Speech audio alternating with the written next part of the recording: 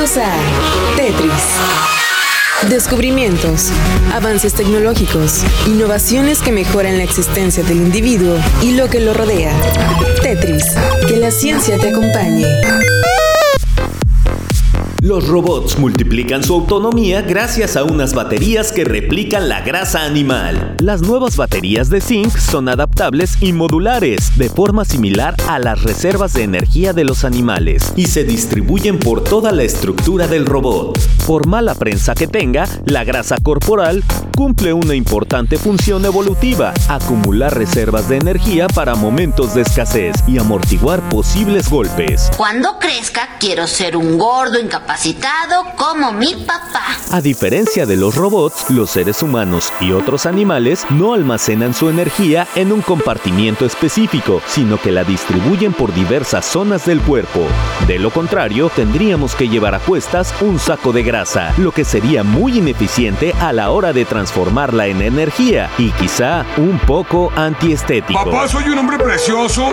No, eres feo como mis verrugas. En cambio, las máquinas deben incorporar una carga específica dedicada, lo que aumenta el peso y el tamaño de la estructura, llegando a ocupar la quinta parte de su espacio. Sin embargo, un innovador proyecto tecnológico podría cambiar eso sustancialmente. Nunca me había sentido tan nervioso. En la Universidad de Michigan han desarrollado unas baterías que han bautizado como biomorficas y que imitan la grasa corporal de los animales. Esta tecnología, basada en zinc en lugar de litio, es más eficiente, ya que cumple con una doble función, como estructura protectora o caparazón y como almacén de energía. En los experimentos que han llevado a cabo, las nuevas baterías estructurales han generado hasta 72 veces más energía que una batería de litio convencional.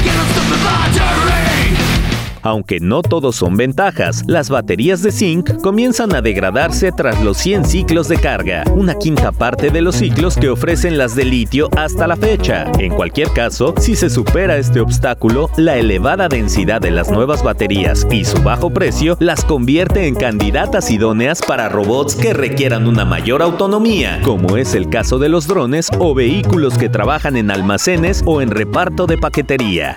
Yo soy robotina.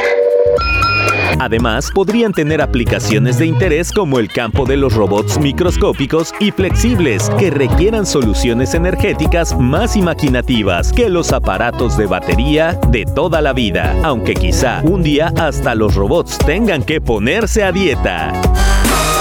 El software ha sido cargado en tu cerebro. Ahora puedes usarlo y compartirlo. Esto ha sido todo en Tetris. Te esperamos en la siguiente emisión. Tetris, que la ciencia te acompañe. Control, Alt, suprimir.